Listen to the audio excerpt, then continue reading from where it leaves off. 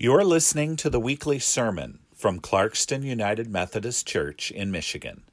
We are a church dedicated to connecting people and people to God. To learn more, visit us at clarkstonumc.org.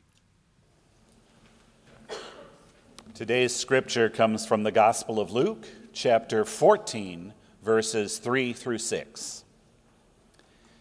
And Jesus asked the experts in the law and the Pharisees, "Is it lawful to cure people on the Sabbath or not?" But they were silent. So Jesus took him and healed him and sent him away.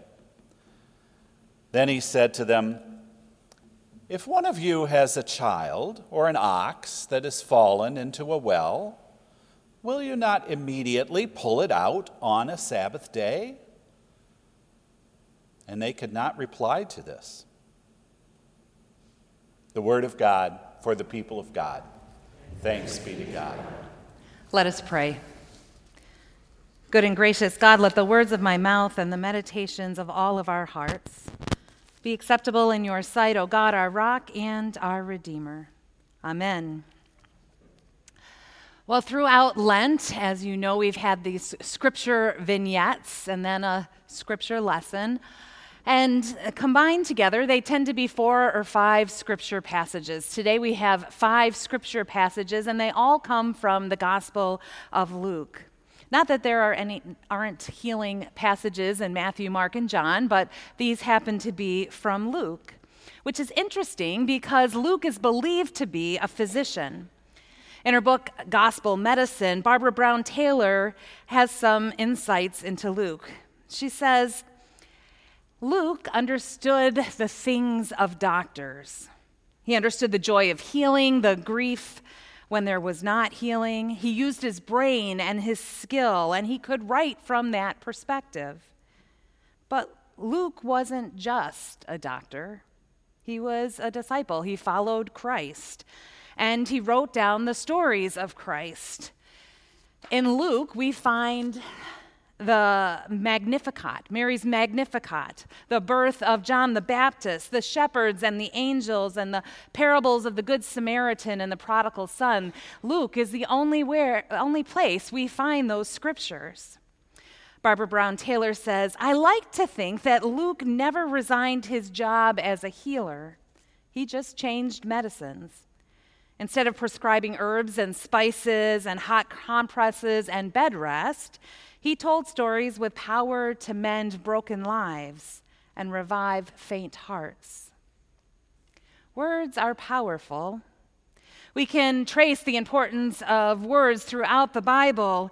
In the beginning was the Word. Creation happens through God's Word.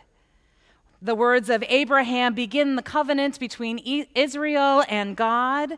The words of the prophets bring hope and healing to a hurting people. Words of greeting caused John the Baptist to leap in his mother's womb, and words of Jesus time and again speak of love and healing.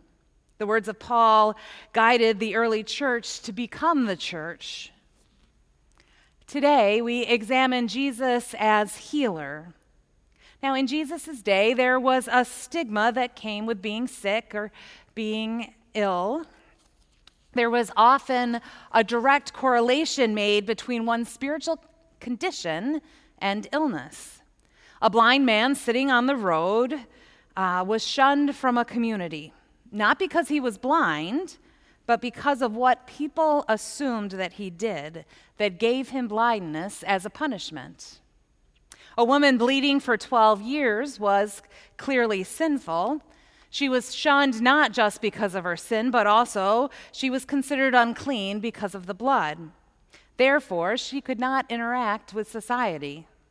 And in the story of the paralytic whose friends deliver him to Jesus through the roof, we might think that Jesus also made a correlation between sickness and sinfulness because the first words he says are, "Your sins are forgiven." But Jesus' words did not mean that his sins made the man unable to walk. but perhaps his feelings of guilt had a role in it.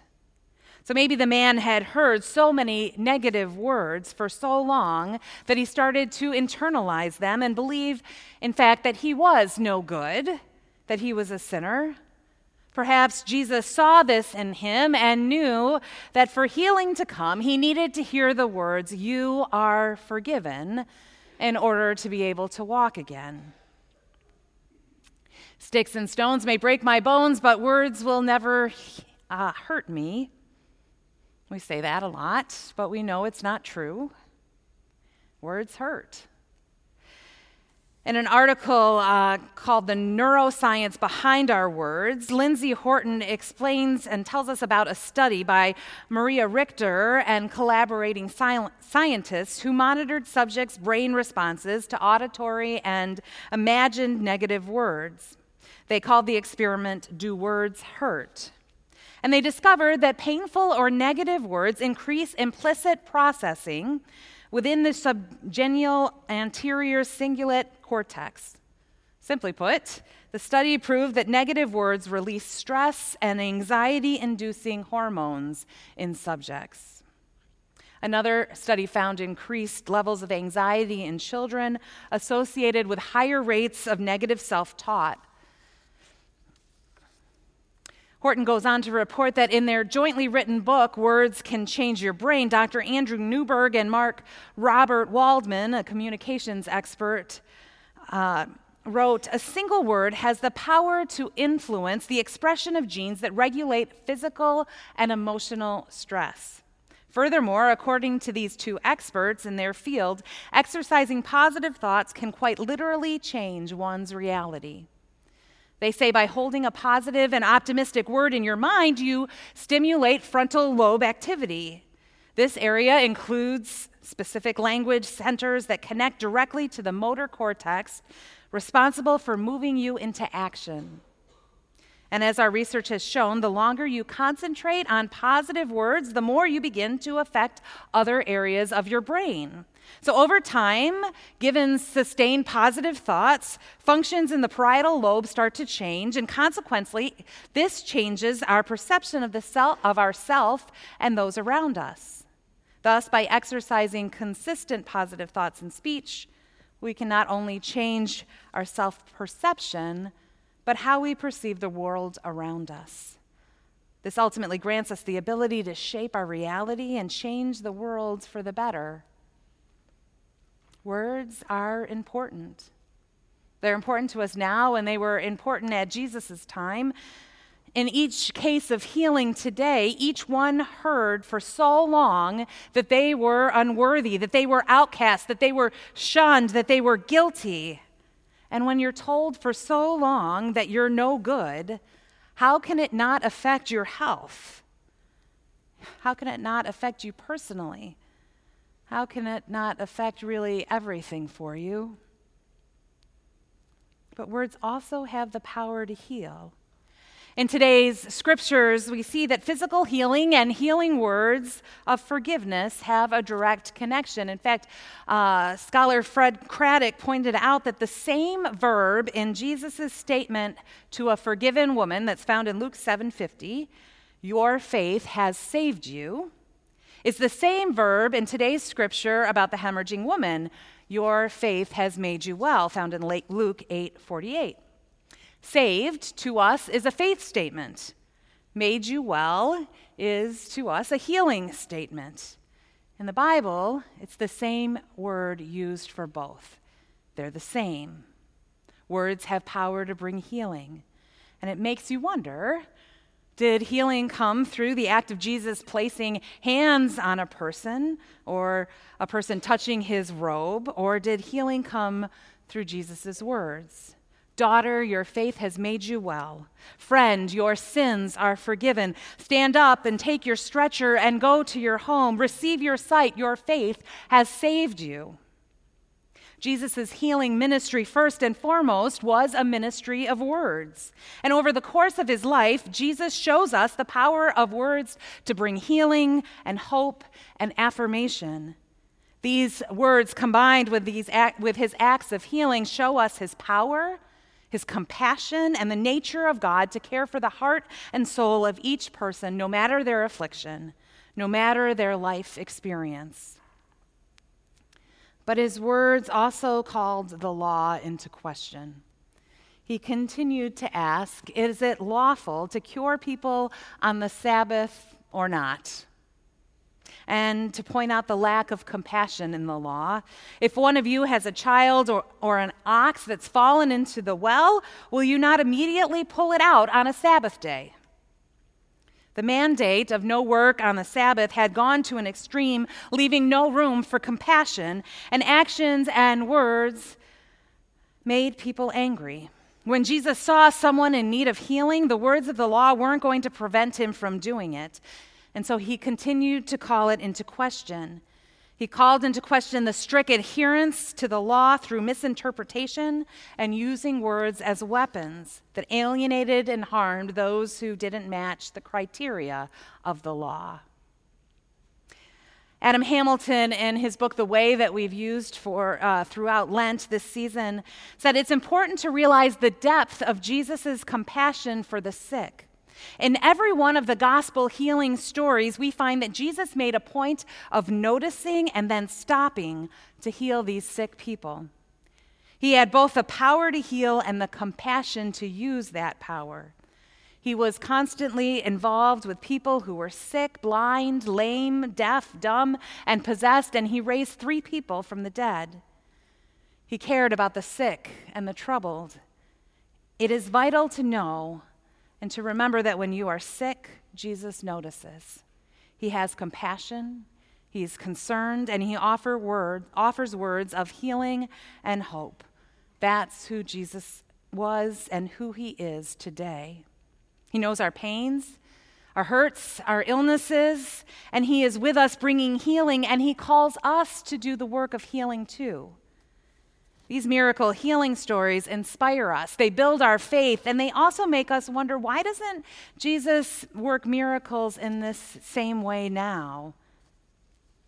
But it's not that he doesn't. He does. There are miracles of healing for which there's no scientific explanation.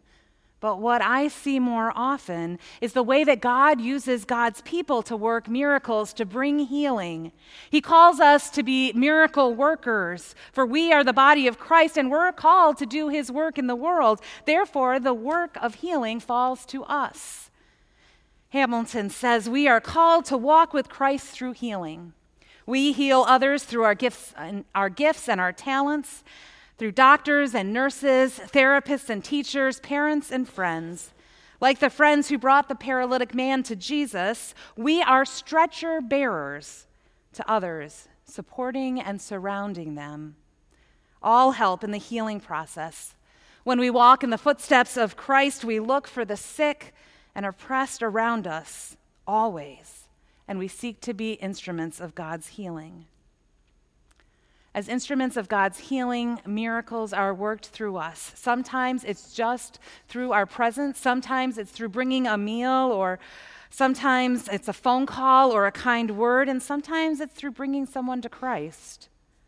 When Jesus healed all those people who were forgotten by the world, who were pushed to the margins, who were left to beg in the street, we don't know if they were healed through his touch or through his words, or both, but I'm not sure it matters. What matters is that they were healed by Christ, that they were freed of affliction, they were restored to community, and what we do know is that words can bring healing. We have the power to offer healing through our words, to bring health to a relationship, to bring hope to one forgotten, to unbind someone holding on too tight to their pain, to offer comfort to one who is grieving, to offer forgiveness, and to offer faith in the power of Jesus Christ. The work of healing is just as needed today as we walk with Christ as it was then. May we feel his healing touch, hear his healing words, and may our words and actions also bring healing. In the name of Jesus Christ, amen. You've been listening to the weekly sermon from Clarkston United Methodist Church in Michigan. We are a church dedicated to connecting people to people and people to God. To learn more, visit us at clarkstonumc.org.